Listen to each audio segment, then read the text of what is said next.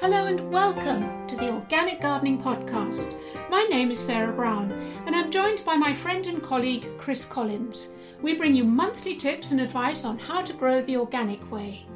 So it's a new year and Chris and I are keen to get going. We're going to share with you what we're going to grow and where. And we also talk about those January jobs, from quiet moments when you pore over the seed catalogues to shrub pruning and compost turning, activities to keep you warm in the cold weather. Our post bag includes an interesting question: what are the 3 most important things I can do in the garden to reduce my environmental impact in 2021? Great stuff. And we've got not 1 but 2 guests this month. Both took up gardening during lockdown last year. They tell us what prompted them to garden, what went well, and whether they're going to go on with it in 2021. But first, here's a quick word about our brilliant sponsors, the Organic Gardening Catalogue. Whether you're an experienced grower or want to start your organic journey, the Organic Gardening Catalogue is the one-stop shop for your organic gardening needs. Visit organiccatalogue.com, and if you're a member of Garden Organic, you'll get 10% off. Just search for organiccatalogue.com. So now I'm off to the virtual potting shed to join Chris down the line. Morning, Chris. Happy New Year. Morning, Sarah. Happy New Year to you. Did you have a good one? Let's say it was quiet.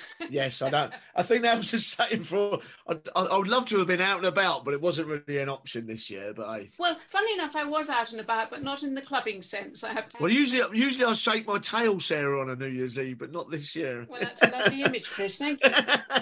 Actually, I'm quite excited. I always am in January. I love the fact, that feeling that it's a new year. The earth has turned and the days are getting longer. I really, really feel we're on the up. I do. I mean, it's a strange month, I think, in many ways, because it's gloomy. You're probably skint, but I think it's a time for renewal. And all the things that come into your mind, you know you're only a couple of months away from getting going again. So I always find it an exciting time. I enjoy it, but I'm quite glad to get the festives out of the way because I'm quite keen to get on with stuff again in gardening terms. Yes, I agree entirely. And I don't know about you, but I can already see the first shoots of some bulbs coming up. And I've got that sense that the light is different. It's stunning, the light in January, isn't it? That clear, cold sunlight that's almost horizontal. I love it. You know, I'm going to reminisce for a second. I won't be long doing it. But when I worked up in Scotland, when I was at Edinburgh, we used to go to a place called Doick Botanic Garden in Peebles. And in January, we went there. You just get these low winter suns. And so you get beams of sunlight coming through the air. And then what will happen is for an hour, it will go quite mild and sunny. And you kind of, the sense of anticipation is quite amazing. That's the way to approach January, isn't it? I totally agree. I also think January is a time where you divide your time between being outside when you can, if the weather permits, but also there's quite a lot of indoor time as a gardener. And I think that's overlooked very often. It's a time, for instance, to read all those books that you never got round to reading, you know, when you're too busy outside growing. I want to know more about permaculture. And I've always been interested in it, but I've never followed up on it sufficiently. This is my chance this month to settle down and read about it and really understand it. I don't know, Chris, maybe you were given some books for Christmas. I am exactly what you just described. I think I'm very much into there's a lot of environmental discussion going on at the moment. And I think that what's quite interesting about this whole subject matter is what if I'd been reading books 20 years ago, 25 years ago, would have been quite gardening techniques. Now we've brought in environmentalism, we've brought in how we feel about our towns, so there's all these kind of other facets that's joined our tribe almost, our gardening companionship, if you like. So I just think it's not just about having a garden, it's also thinking about the bigger picture. How can you, if you've got a local schools are hubs of communities, what would you want to do in the school that would benefit the education of the children? All this can be researched at this time of year in anticipation of the coming season. I so agree. And I think what you're saying is about the holistic approach to gardening, which is very, very much in key with organic principles. Exactly. So you're looking at the pleasure it gives you personally, but the wider picture as well. And that's going to become more and more prominent with gardening. It's thinking about the impact of our gardening on the planet and on nature and on wildlife. And actually, funnily enough, Chris, if you remember, one of our interviewees this month is a young lad from Manchester, and he completely connects the fact what he's doing in his garden with his own concerns about the environment and how strongly he feels about it. Gives me faith, Sarah, that really does. I find him very inspiring. Great. Yeah. Well, we'll come to that soon. But in the meantime, let's talk about some jobs when you can get outside. What sort of jobs will you be doing, Chris? Well, there's a few ones. I mean, for a big one for me at the moment is making sure, and they give me a lot of pleasure, is just making sure the bird life is okay. I mean, it's a bit of a tougher time for them at the moment. I love putting up the bird feeder. I love putting water out for them. I just love them. I've got my window feeders. They're there every 5 minutes. They just give me a lot of pleasure. So it is a good time to think about the bird life and wildlife generally, I think. No, I agree entirely. And in fact, I've been reading some research recently. There was worries that if we fed the birds, we would create a dependency, that they would lose the ability to forage. And actually, that's not true. And the British Trust for Ornithology have published a paper saying exactly that. The birds still will know how to forage for insects and such like to feed their chicks. But right now, in the coldest months of the year, when perhaps the ground is frozen and certainly the water is frozen, they need our help. And they just bring us so much pleasure, you know, they really do. I can't get enough of them. It's a good point out as well, if you're using feeders this time of year, just give them a clean once a week. Make sure no infectious diseases get into the feeder, and just that little bit of attention to detail, and they'll give you so much pleasure. Have you got any jobs in the greenhouse or in the potting shed that you think need doing? Well, I kind of just prep this time of year. I think more to the point is this is the time I look at catalogues. I am kind of planning what I'll do with that space in a month. And it's only a month away. We're in January, end of February. I'll start putting summer bedding seeds in. Things like lobelia, that kind of stuff. I can start work on that. But it's all in the planning of what I'm going to do as the season kicks off, which is not that far away. I know you're a great advocate of cleaning your tools. I am. I tend to, I know I end up indulging in nostalgia more than I should, but when I joined the parks, if you didn't wash and oil your tools at the end of each day, I would have got into a lot of trouble. And I just think that they're kind of things we take for granted now, especially as we live in a throwaway world. You buy a spade and you use it a while and you lob it, and that's just such a wrong approach. I think there's something really nice and methodical about doing that at the end of each session of oiling and washing your tools. But you're looking after them. Those tools are your friends. You're working with them, aren't you, day in, day out? You are indeed. I've got a trowel that I've had since I was 17, and I think I'm still using that because I've looked after it, basically. You become attached to them. Absolutely. Now, I think that's a very good tip, and I'm going to be going round my greenhouse again because I know that snails, for instance, will cluster under pots. They'll be hibernating in there. I don't want them to wake up and eat my shoots.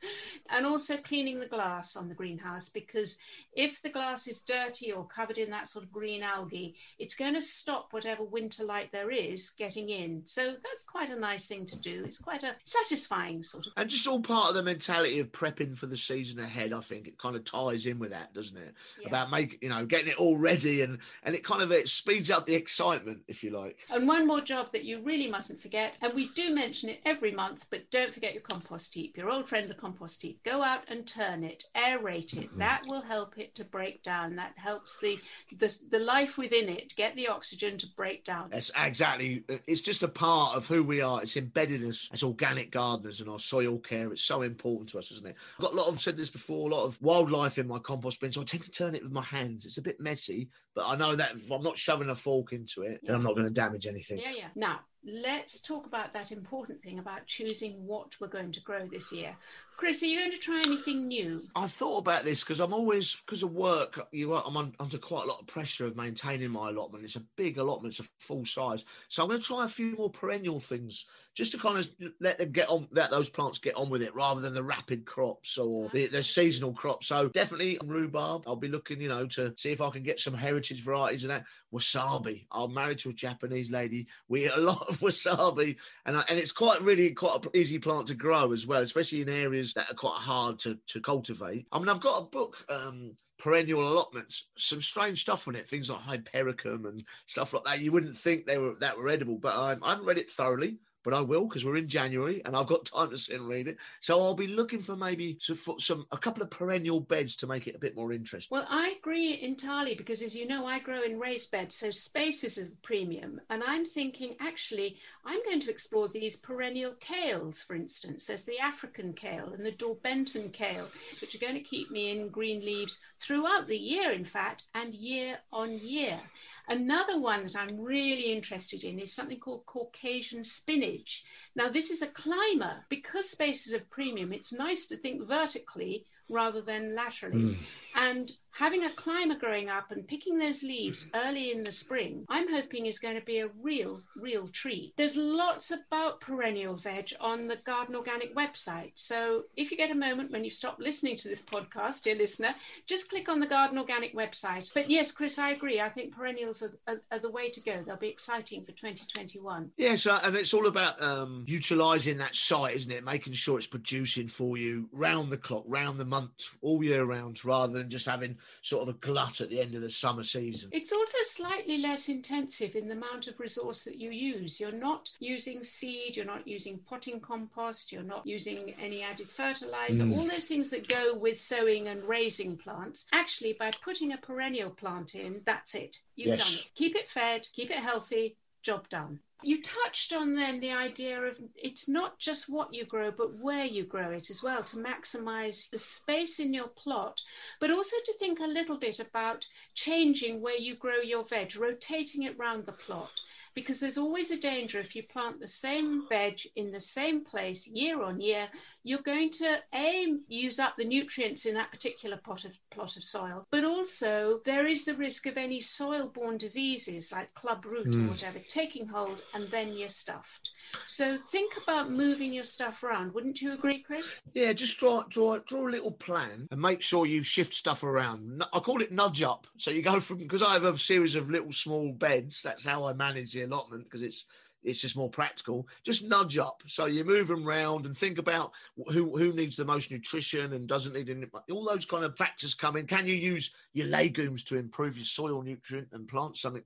All those little things. But the way to do it before we overcomplicate it is just sit down for an afternoon and get the pen and paper out and plan that for the year. It's interesting we're talking about perennials, because even perennials, people tend to think, well, you put them in, leave them there. But an herbaceous border will benefit every couple of years from being lifted, divided and put back again, because you keep the health, the vigor of the plant. Then you can give some away to your neighbours, so you know you can get it back if yours goes. So always think about those kind of changes on a site. Yeah, this is a brilliant time of year to be doing it. Paper and pencil, but also I think physically you're quite good at getting out and digging up and doing that sort of garden construction work as well, aren't you?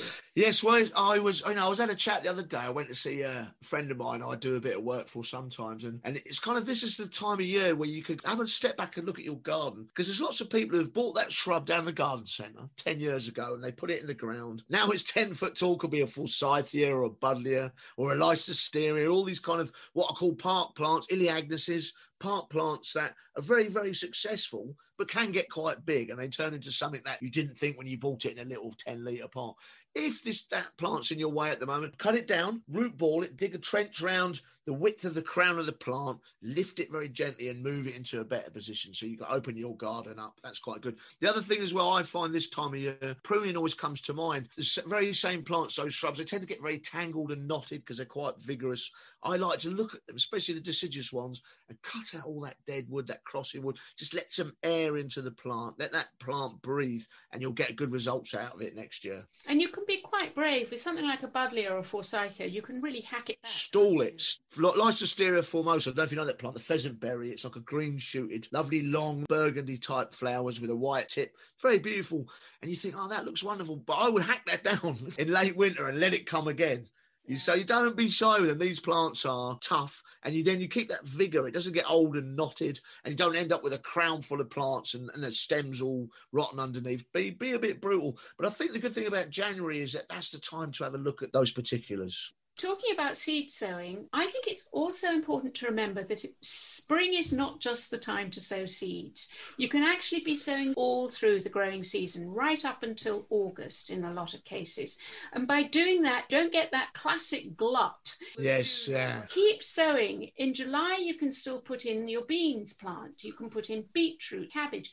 Carrots, if you sow them July, August, you will actually probably avoid that first infestation of carrot root fly. And if you choose those little mini varieties, which you can now get, those will mature very early. So you'll be eating carrots probably by September, October. Yeah, you've done it myself to get that glut. So you go mad in March, April, you sow everything, your quick crops, whatever, and it's easy for it all to mature all at the same time. So this year I had to put boxes out in the hallway for my neighbours because I just had too much. So yeah, think about making sure it's 12-month operation. You're exactly right. Try and think about doing something every month. Again, Sarah, it comes down to that planning, making sure you've got an idea, a design in your mind of when you want to get stuff going and keep that whole thing flowing. I'll tell you what, Chris, we'll remind listeners, come July, we'll say, are you still sowing? I'm sure we'll be doing that. Sowing and turning your compost heap, all right? Yeah, every month. Yeah, no, planning is vital. And again, there's lots on the Garden Organic website, which will tell you how to plan your veg plot. Great, Chris. Now, don't go away because we've got our two lovely interviewees this month who you and I met earlier, and they both took up gardening during lockdown. There's Hannah in Wales, who had never gardened before, and there's Harrison up in Manchester, who is a great gardener and environmentalist, and he's only 16. So let's have a listen and see what they've been up to.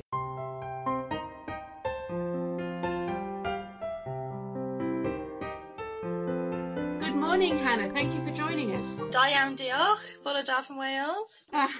That's a nice bit of Welsh speaking there. Hannah, I understand you're a primary school teacher. Yes, I am. I'm a primary school teacher, newly qualified. You took up gardening because of lockdown early last year. Yes, well, in Wales, we've had a few lockdowns. They didn't really give us any warning. We just came into school one day and they said tomorrow will be your last day. And it was like that for everybody. It was like that for everyone in the country in lots of ways, not just in schools. But then I suddenly had all this time. You know, I'd been working very intense hours in school and writing your essays on the weekends to qualify. And then suddenly you're sent home and you think, what am I going to do? And so I gardened. Was it just on the spur of the moment, or do you think you had always wanted to and this was your opportunity? I definitely always wanted to garden. I come from a family of gardeners. Both my nans garden a lot, but I travelled a lot and so not had a permanent garden. And I was finally living somewhere with a garden. And I thought, I have all this time, I'm gonna go and play. But I didn't think it would turn into what happened throughout the year, and I'm definitely obsessed now and I'm a gardener. It does get to you, doesn't it? Can you just describe to Chris and I your garden? You told me it's a typical townhouse and the garden is behind. Tell me a little bit more about it. Well, when we moved into the house, I don't think it had been looked after, so we moved into the house about 18 months ago. It didn't have a lawn, it was just stones, broken concrete. It was taken over by nettles.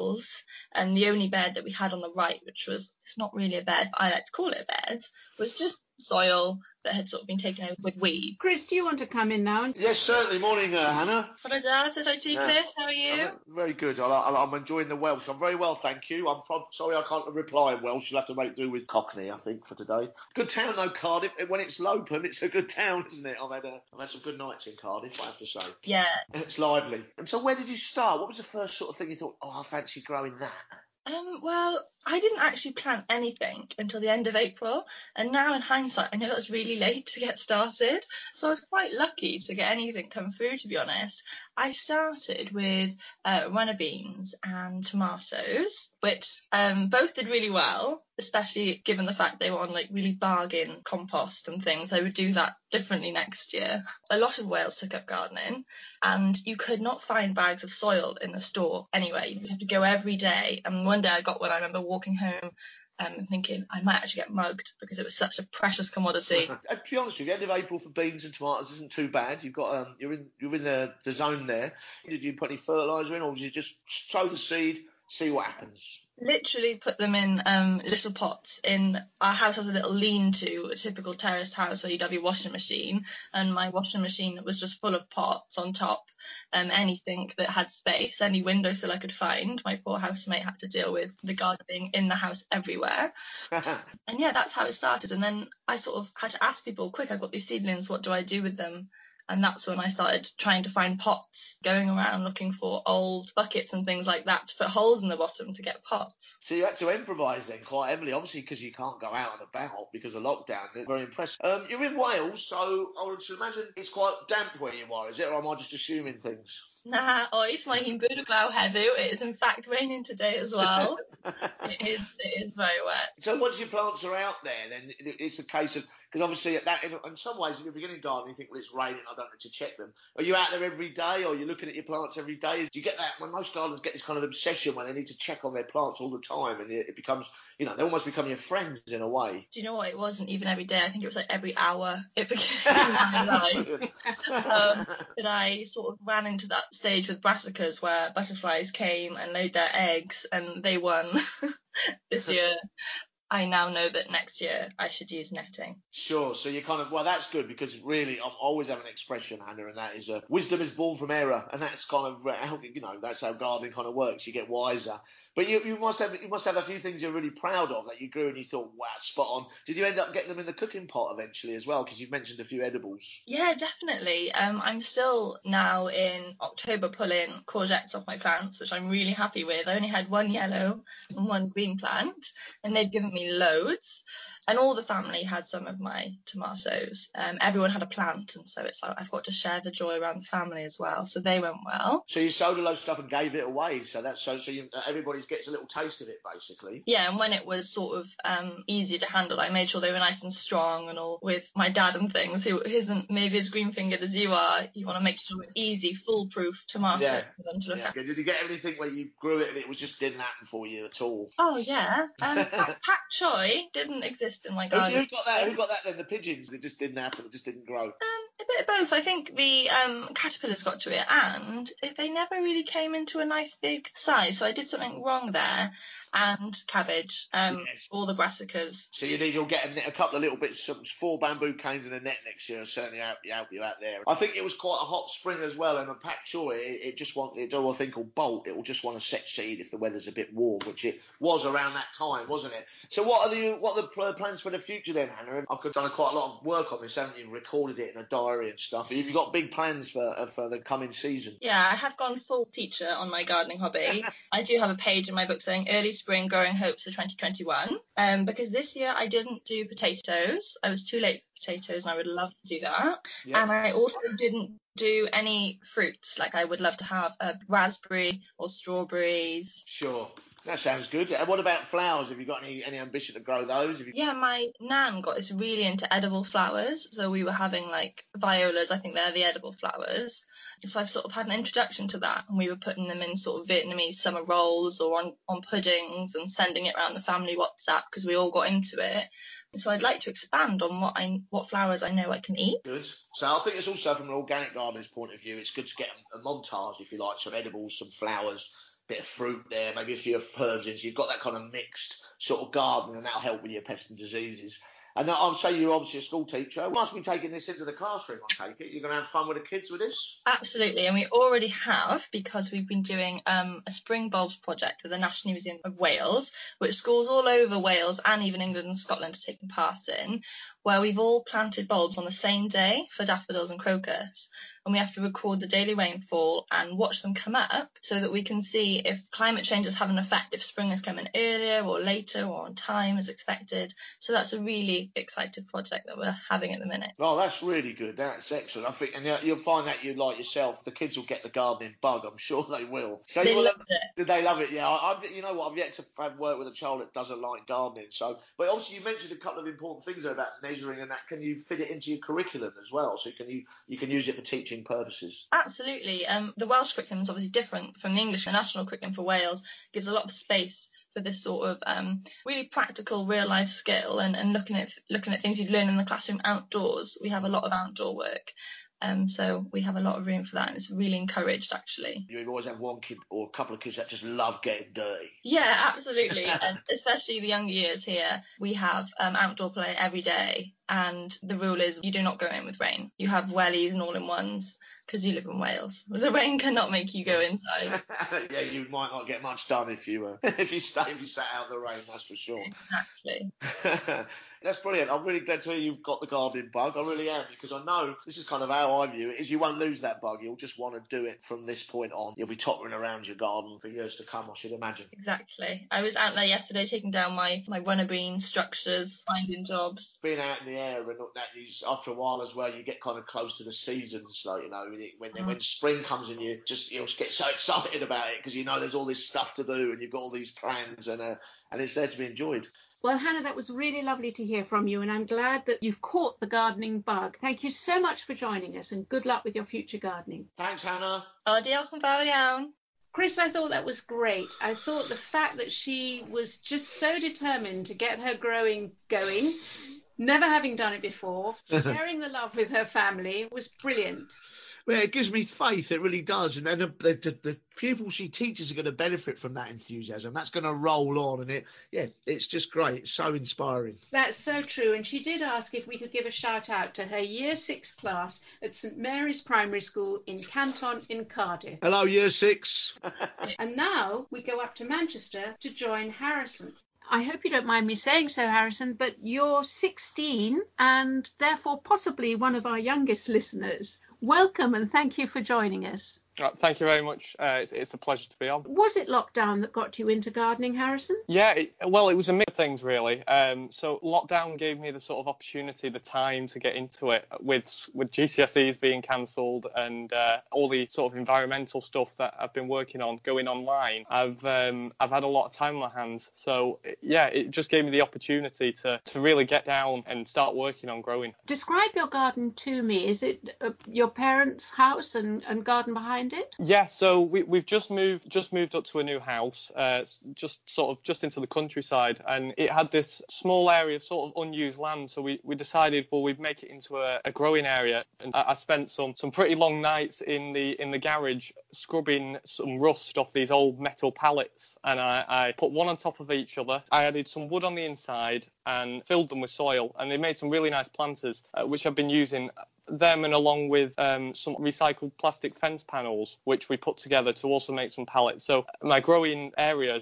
has basically been made out of a lot of upcycled materials. Listen, that sounds amazing. I've got a vision in my mind now about these upcycled materials and stuff. Well, that's good work, mate. It really is. So what are you growing then? Well, I'm quite a big fan of the food I eat. I'm quite into cooking. So I first thought potatoes would be a good start. So I planted some potatoes, and then I gathered a few seeds, and I just thought, well, I'm going to go for it. This year was more about just putting the seeds in and seeing what grew well in my area. And quite a few things did grow well, a few things didn't. But this year's been about learning what does grow well in my area. So it's edibles you're going for at the moment then, and that's you've got exactly the right approach. Just experiment, see what happens, see what grows well. What was your successes then? What did you end up making that taste delicious? I was a big fan of any plant that grew more than one of the vegetables. So the courgettes, the cucumbers, the tomatoes, they were just brilliant. So you harvest basically. Yeah, things to just keep getting harvest from throughout the season. They're my absolute favourite things to grow. I just love to be able to go back to it and pick from it. And we've made some sauces from it and curries and things like that. Superb. So you like to graze plants. I'm very much the same as well. And so you're big into organic gardening, aren't you? You like to do your stuff organically. I know you're very much into the environmental stuff. We'll come on to that in a minute. But so what sort of organic practices do you use then, Harrison? Well, from listening to these podcasts, I've been very much into them and focusing on the soil. So I've been creating my own compost, which I started a bit before lockdown, actually. But just actually started making leaf mould and compost, and I've been focusing on that. So next year, I'll be able to put them in the spring, and hopefully we'll have some brilliant soil texture. Excellent. I think now you've mentioned mulch, soil and leaf mould, you'll be Sarah's friend for life. I know she's Chris, I'm listening to this and grinning as I listen. I bet you are. That's excellent. I mean, you're obviously a big budding gardener in the making by the sound of it, mate. I know you're very much environmentally aware. That's very important to you. And I think from the point of view of a man in his 50s, I think it's incredible that our youngsters are getting motivated. You mentioned a thing called Youth Strike. Do you want to tell me a little bit about that, Harrison? Yeah, so the youth strikes, they're basically large groups of young people, but people of any age. The ones that I go to are organised by young people, and we go to places like cities like Manchester, London, and we'll gather in large numbers and demonstrate to basically the people that can make decisions that we can't, and ask them to make changes that are a bit out of our reach, basically. So we're relying on people in places like government to make the changes that we want to see for the environment. So it's about pressurising, lobbying politicians. The environment isn't, don't you think they're not really concentrating on it enough, are they? Yeah, definitely. I mean, I know that COVID has obviously had to take quite a focus at the moment. I mean, there's a lot of lives on the line, but it is important that we do remember that you know, there is a big crisis going on in the background here, and it isn't going to go away with COVID coming in, unfortunately. So I think there are more changes that do need to be made. There's a lot of things that are being said that aren't going through with. Harrison, I'm really interested that you also make that really important link between your own garden and the big environment. And of course, that's where organic gardening plays its role, doesn't it? Yes, well, definitely. I mean, listening back to one of your podcast, Chris said something which really stuck with me was I think he said many droplets make a shower, and that really stuck with me. So if we all make a small difference, all grow a bit of our own veg together, that can make a massive difference. Yeah, that's so true.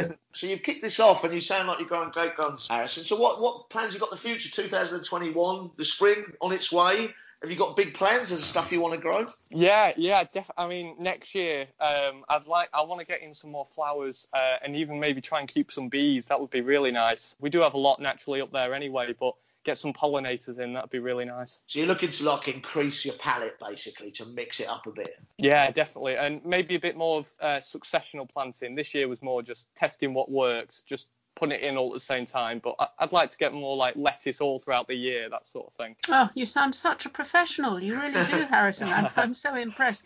Good to say, Monty John, watch out. Did you learn your gardening from your grandparents? Yeah, well, it's been a bit of a mix. So I've learned some from grandparents, and my grandparents have increased the growing this year from when I've also done it, which is nice. But a lot of it has come from this podcast and YouTube as well, just doing a bit of research into it. And it's become a little bit of a hobby for me to be able to get involved in. And it's enjoyable and learn something new, especially in lockdown where learning things, it became a bit more difficult to fill in the time, really. When you're at school, do you find that your schoolmates, are they amused by your gardening? Do they share your gardening passion? Well, yeah, it's a bit of a mixed response, I suppose. So a lot of my friends are quite into environmental stuff or into they're quite crafty, so I think they quite all mostly appreciate what I'm doing, and some of them even helped me build it back before COVID kicked off when I was first starting to build some planters, which was nice of them. So some of them even got involved before it all turned upside down, I suppose. Yeah, and also I'm guessing whatever age you are, gardening is a wonderful release when you've been slaving over the laptop. It's always nice to turn to the garden, isn't it? Oh yeah, definitely. I think it's brilliant for mental health as well. I think a bit of well-being as well. It can really help, especially in crisis that we're in at the moment. I think more people taking up this hobby could be really good. It's an incredible subject, Max. I think it's one of the few that is very sociable. It means that we all talk to each other and share information, and we like to get together and garden. But it's also intensely private, isn't it? Do you think that when you're out there and it's just you on your own with the sound of the trees and the sky, it's an incredibly private and fulfilling moment to garden? Oh yeah, it's just amazing. I mean, you can either be sharing the information with your friends and family, or you could just be sat listening to the birds. It's to have that both elements of it. It's just brilliant. Well, Harrison, I think you're an inspiration. I really Me too. do. 16, I'm not jealous at all, mate. I promise you. Thank you so much for joining us. It's really been a delight listening to you, and good luck with this year's growing and your successional planting and everything else. I'll tell you what, Harrison, it'd be really nice if you kept us in the picture, mate, and showed us how you get on in the spring. Let you know how you're doing. That'd be really good to see your progress. Oh yeah, definitely. Thank you. I will. I'll keep you up to date with it. Thank you very much. It's been amazing to meet you both. It's been a pleasure. Fantastic. Thanks, Harrison. Cheers, Harrison. And now we have the fun of opening the post bag. Chris and I are joined by Hannah and Anton. Hiya. Hi, Happy New Year to you both. And to you, yeah. I hope you had a nice break over Christmas. Thank you, I did indeed. Okay, so Hannah, what's our first question? Well, we're starting with a meaty one. So someone's asked us, what are the most important things they can do in the garden to reduce their environmental impact in 2021? Anton, can you kick us off with this one, please? I would say if you're just going to do one thing, it would be to make sure that you have a compost heap in your garden. I think composting really is a win-win situation with the environment for a number of reasons. Because by composting at home, you're reducing the amount of green material that you're sending off in a lorry that needs to be collected, transporting bulky substances. That makes a really big impact on your environmental footprint. And also you're reducing the amount that you need to buy and bring into your garden. So really it's a sort of win-win situation. It's also keeping stuff out of landfill as well, which obviously there's a lot of sort of emissions, sort of methane emissions, which is a particularly potent greenhouse gas. So the more stuff you're keeping out of landfill, that's the better as well. So just to be clear, Anton, I think what you're suggesting is if you can avoid buying compost in bags or whatever, to make it yourself. Is that right? Exactly. I mean, that's one thing that goes with all sort of aspects of gardening, that the more that you can recycle and use on your site, so that includes all your sort of green waste material, the better, rather than having to send it off somewhere else and then buy stuff and bring it back in. Makes sense financially as well. And on the Garden Organic website, we have quite a lot of advice on how to make your own potting compost, because I think that's where most people go to the garden centre to buy a bag of potting compost or seed compost. Actually, we have all the tips and advice that you might need to make your own. That's true, yes. I mean, perhaps we need to emphasise that the compost you make won't be the same as potting compost that you buy. You will need to mix compost with other things, but it's a great all-round material. It can be used as a soil improver and it can be used as a mulch as well. There's lots of ways that it can be used. Chris, you garden on a balcony at home. How do you get around composting and your sort of household food waste? A wormery would be a brilliant way to do it. I have indulged in that, but certainly my kitchen waste doesn't go to a waste now. It's put into a hot box. I kind of leave it there. Then that's easy ability to take that down the allotment and add it to my compost bin down there. That's brilliant. Thank you. So, Chris, have you got any tips? The big thing that's changed is our awareness of single-use plastic, basically. And one of the biggest single-use plastic in horticulture is obviously the plastic pots we get from garden centres. And after 30 years of landscaping, I fully understand the amount of plastic pots that have gone into skips, etc. over the time. It's always been seen as a throwaway product. But I don't throw that away at all now. It gets washed out, cleaned and put into my shed on the allotment and reused. But I then double that up by sowing as much seeds as I can, so growing as many plants as I can, and then the whole thing self-perpetuates. So I can sow some seed, prick them out into my recycled plastic. It kind of self-perpetuates in a way. So a big thing for me next year, and I think it should be for everyone, is don't be just throwing those plastic pots. Then you can sow seed, saves you money as well. You sow it in a peat-free compost, prick it out into pots, and you're then creating your own plants cheaper and more sustainable and reusing that single plastic. I think that's really helpful, Chris, to understand the environmental impact of plastic in the garden. And I think we're all trying to reduce the amount of plastic we use. And that distinction between the single use and perhaps the more reusable permanent plastic. I mean, I'm thinking, for instance, my wheelbarrow is plastic, but I've had that wheelbarrow for over 10 years now, so I don't feel quite so bad about having it, and I would feel a lot worse if I got rid of it and it went into landfill. So that distinction between plastic we use once and throw away and plastic that you can keep reusing is an important point. And you have to kind of think about it. It's interesting you say about the wheelbarrow, because I've had plastic pots on my balcony, big ones, I've had for 25 years. and they'll last another 25, 50, probably outlive me, to be fair.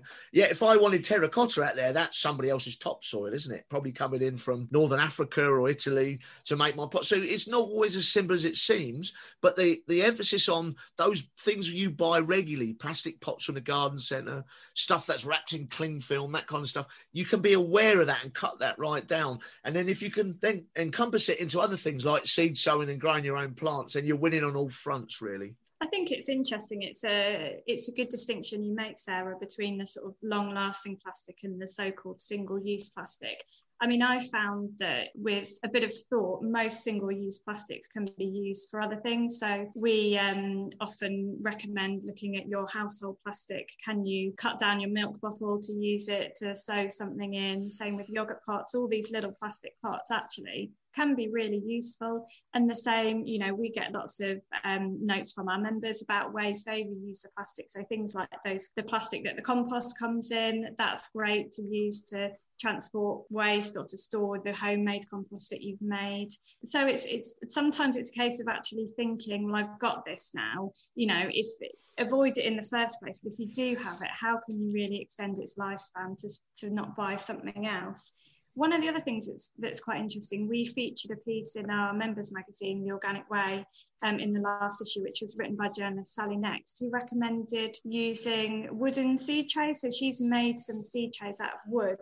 And she said that it seems that it produces stronger seedlings because it gets the air into the roots. I don't know if that's something that any of you guys have had any experience with. Well, it's interesting because when I was an apprentice many moons ago, now I'm an old man, but we always used wooden seed trays. There were never any plastic seed trays, and they were never, ever thrown away. They were everybody recycled. It's quite interesting watching this sort of environmental movement, this green awareness, because quite a lot of it's already gone on before in gardening itself. And I think that our job as gardeners, as a garden organic movement, is to make sure we make people aware of these practices, because it's simple stuff, isn't it? It's reuse at the end of the day. It's so, and just making sure you're not going, I don't need that, off it goes, and getting outside that mentality. And interesting, there seem to be more and more garden centres that now do a pot return scheme. So that's something to have a look, see if there's one local to you where you can take your pots and they will then reuse them for the plants that they raise. Well, the industry's got to step up here, hasn't it? It's one thing to what you consume, but also it's what's on our shelves. And, you know, that's a two-way street, I would argue.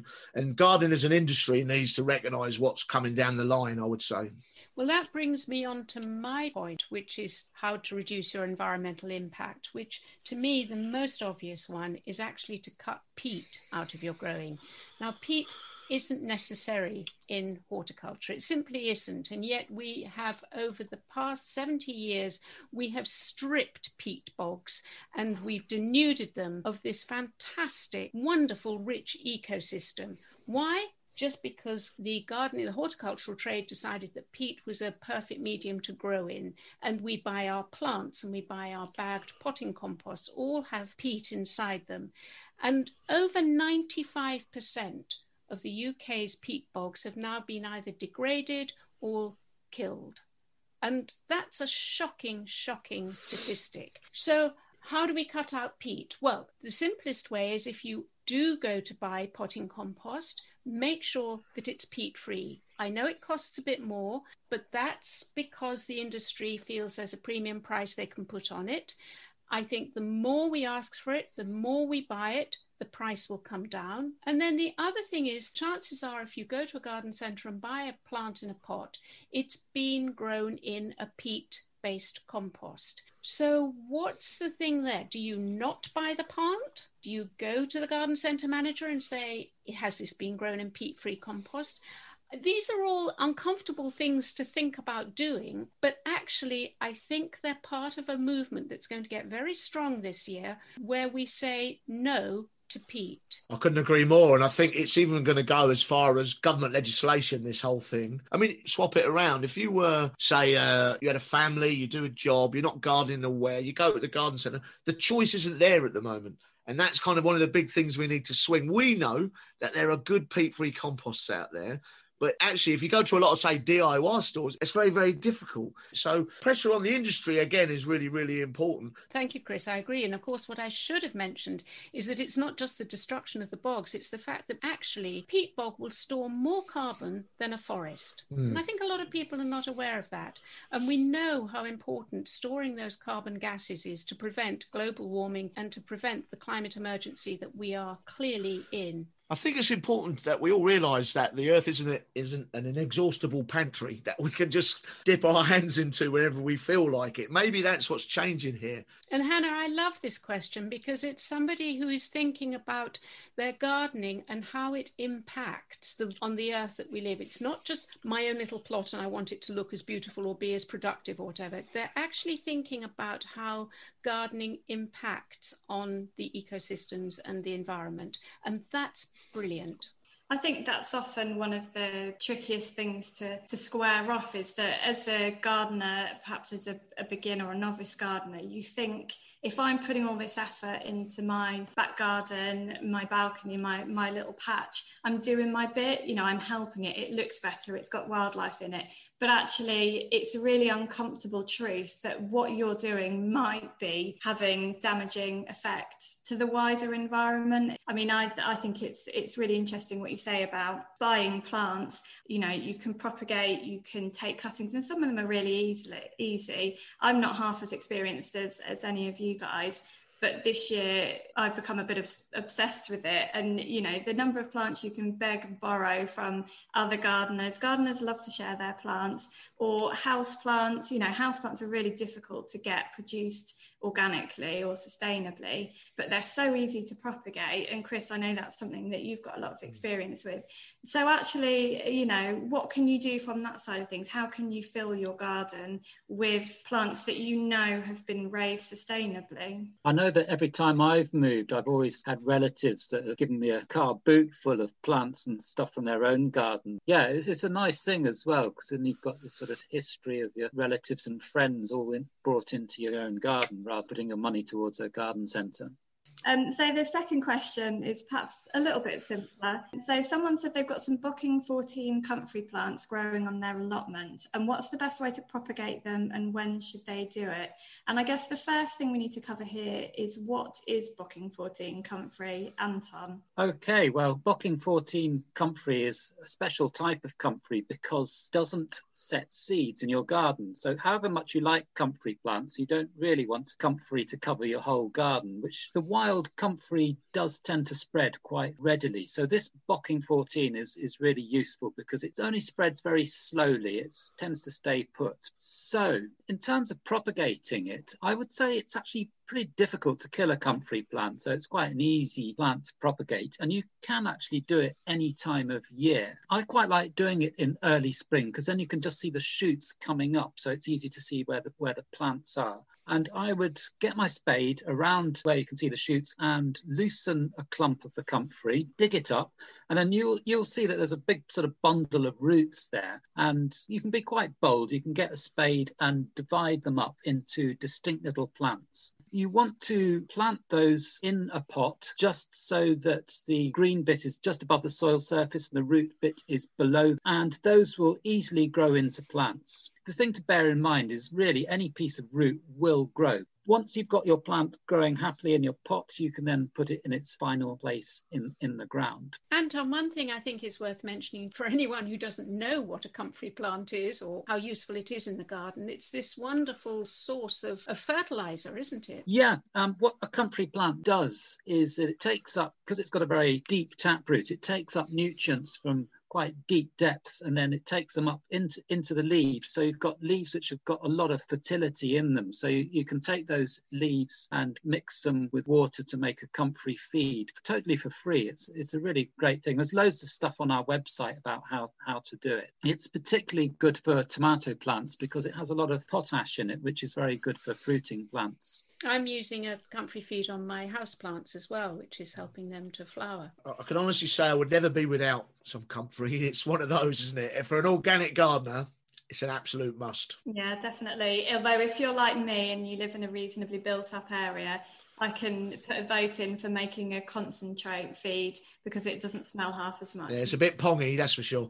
I was actually, it's also pointing out you can grow it in a pot on the balcony as well. It's kind of adapt enough to do that, isn't it? It is. It's a very versatile plant. Oh, that's really useful. Thank you. So on to our last question. Someone said they have a sunny windowsill in their kitchen. Is it possible to start sowing now in January? And if so, what would we recommend? Chris, can you help us with that one? Yes, well, I don't really stop sowing sort of quick crops on the windowsill, to be honest with you. At the moment, I still do pea shoots. They're an amazing thing. 80p packet of dried peas. Soak them, mate, and then put them in a little, say, old mushroom pallet, and then grow them. They'll grow 4 or 5 times as shoots. Crop them, put them in the salad, put them in your cheese sandwich. Best 80p you'll ever spend. But also growing seeds this time of year, you've got to remember the light levels are quite low. So if you germinate them, once they're up and they're going and they're at 2-leaf stage, the cotyledon stage is those 2 leaves that don't look like the rest of the plant because they're the food stores in the seed itself. When they get to that stage, prick them out and move them into more space. That's a good way to make sure they come on okay. And never touch anything else but the leaves when you're pricking them out. You dibber underneath, lift them by the leaves, move them on. The other thing I'd also do when I get going is because I grow a lot in my office here, which the light levels aren't great, is I spin and I stroke. That's kind of my expression. And that means a couple of times a day, I'll turn them round to make sure they don't etiolate, which means they bend towards the light. And you get these horrible leggy seedlings that are not going to really cope as the season cracks on. So turn them to keep them squat and tough, and also run your hand over them. Make sure they stay quite low in the pot and they're nice, strong plants. But there's no reason why you can't be growing salad leaves. I mean, obviously, I'm a bit lucky. I'm in North London. I'm south-facing, so I can still grow salad leaves and my pea shoots, and that's a constant supply of that lovely fresh food. And you've got to remember, if you want to go to the supermarket and buy that, you'll pay $1.50 for some vacuum pea shoots or cut and come again salad leaves, which won't taste all that because they were probably cropped weeks ago. So if you're not in such a sunny position, is there anything that people can do to try and increase the light levels on their windowsills? One thing that I found works quite well is making a little foil reflector as well. That just makes it so that the light is a little bit more even. It's something you can just build out a bit of a cardboard and some tin foil. And it just means that the plants tend to grow quite a bit straighter, I found. It's quite interesting. I remember a couple of years ago, I grew stuff in my hallway. They were runner beans, so this is a bit later in the season, but they were quite big plants on the top, but they very had little root production because they were stretching for that light. So they were concentrating on absorbing the light rather than on root production. And we all know the key to a decent plant is decent root production. So you've got to kind of think about it. If things are etiolating and the internodes are quite far apart, which means that there's gaps between each set of leaves, then that probably means it's stretching for the light and it could be undermining the plant below the soil as well. So attention to light is pretty important. I think from what you're saying, Chris, I would agree. I think your major veg plot sowing probably should happen a little later in the year, just because you are getting more light. But as you say, there's no reason not to be enjoying salad, cut and come again, cress, grow miner's lettuce, claytonia, I grow coriander, all of these. They're just lovely to snip and put on your salad. The other piece of advice I would say is not to sow them too close together, just because that will also encourage them to sort of reach for the light and grow very, very tall. That's brilliant. Thank you. Pleasure. Thank you. Bye. Bye-bye. I hope you found that discussion interesting. I love these questions that keep coming. And if you want specific help with any of your gardening queries, you need to become a member of Garden Organic. We have a dedicated advice team who's there to help all our members. So just visit our website, gardenorganic.org.uk, and click on Join. Next month, Chris meets the ever-cheerful Danny Clark, a garden designer who touches on his Caribbean heritage. So make sure you press the subscribe button, and that way you'll never miss an episode. We were thrilled to be awarded the Gardening Podcast of the Year in 2020, but it wouldn't happen without you, dear listener, so a big thank you for tuning in, and to the Organic Gardening Catalogue for sponsoring us. Until next month, bye! Thank you, Kevin MacLeod, for providing the music.